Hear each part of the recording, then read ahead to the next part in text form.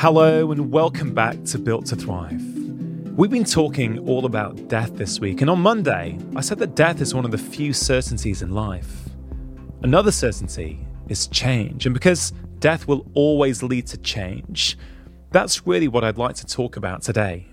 In my previous conversations on my podcast with the psychotherapist Julia Samuel, we've talked about how pain is an agent for change.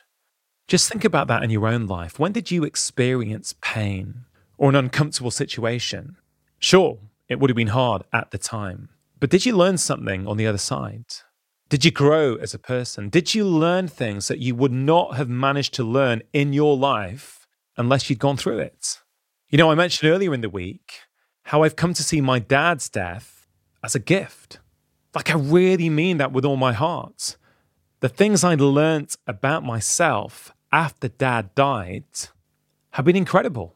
In fact, I've learnt some of the most important lessons in my life since my dad died. You know, until then, I think I was just a passenger in life, just getting on with things, doing things. But you know, when my dad died, I started to ask myself all the big existential questions. Who am I? Whose life am I really leading? Is it my life or someone else's life? And I've got to say, as I mentioned earlier in the week, without Dad's death, I honestly don't think I'd be doing what I'm doing today with my work. I also feel, as a doctor, having gone through the process of grieving someone, it makes me better able to empathize and be there for other people who are going through it, or even friends. Now, I mentioned my friend Ian Pancher over the last couple of days. His dad died in the past year, and I would phone him regularly after his dad died to be there for him, to show support. And one thing he said to me once was, I don't think you really grow up until one of your parents dies. And I've got to be honest, I think that's how I feel if I look back on my own life. Now, I want to be really respectful to everyone listening that everyone's experience of grief is different. I'm sure not everyone has to go through that in order to truly grow up. But Ian was talking about his experience. I'm talking about my experience. And we were both sort of hypothesizing, was there something as two men? You know, was it that, you know, our dad's not there?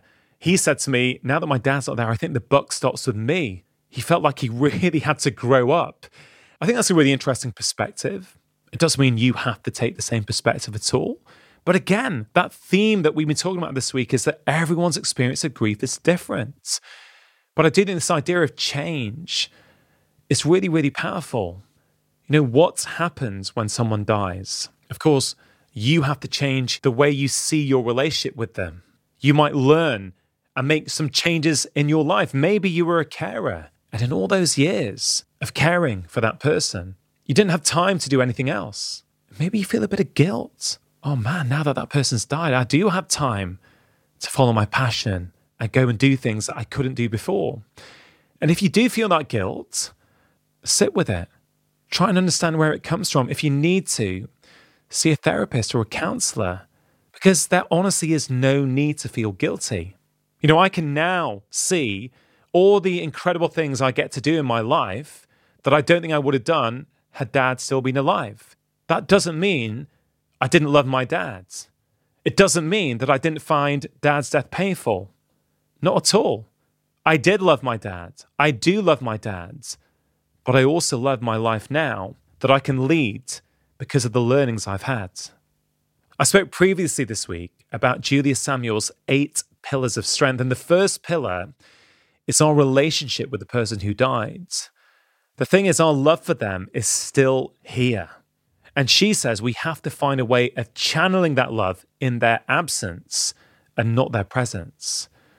Julia mentions that a really helpful tool for many people is to read the stories of others and how they manage to embrace change through their grief. And Julia's website, juliasamuel.co.uk, is a really good source of stories, or a bereavement support group near to you could also be really helpful. Now, the phrase the new normal is one that many of us have become used to hearing over the past 2 years, but a new normal is what you have to adapt to when somebody you love dies. The grieving process will eventually get you there in your own time when you're ready. Now, that's all from me this week. And as I mentioned on Monday, this Built to Thrive podcast is taking a break for just a few weeks. Now, if you're new to the show and if you've only just discovered it, this is a great chance to catch up with the older episodes. There are 26 weeks worth of tips and advice that I hope you're going to find useful on everything from micro stress doses to happiness, managing alcohol, learning forgiveness, embracing touch. The list goes on. And I really think you're going to find something in there that truly resonates with you. Of course, if you do enjoy this podcast, please do check out my brand new book, Happy Minds, Happy Life, 10 Simple Ways to Feel Great Every Day. It's out right now all over the world, depending on which country you live in. It's available in paperback, as an ebook, but also as an audiobook, which I'm narrating. So if you're someone who likes to listen to podcasts, I think you might really enjoy hearing me narrate my new audiobook. So give it a try, and of course, let me know how you get on. And also in the coming weeks, whilst we take a break, do take this opportunity to check out my other podcast. It's called Feel Better, Live More, and it's available in all the usual places. Whatever you plan to do this weekend, I hope you have a great one. Please do follow this podcast if you haven't done already, and I'll be back in just a few weeks' time. I'll see you then.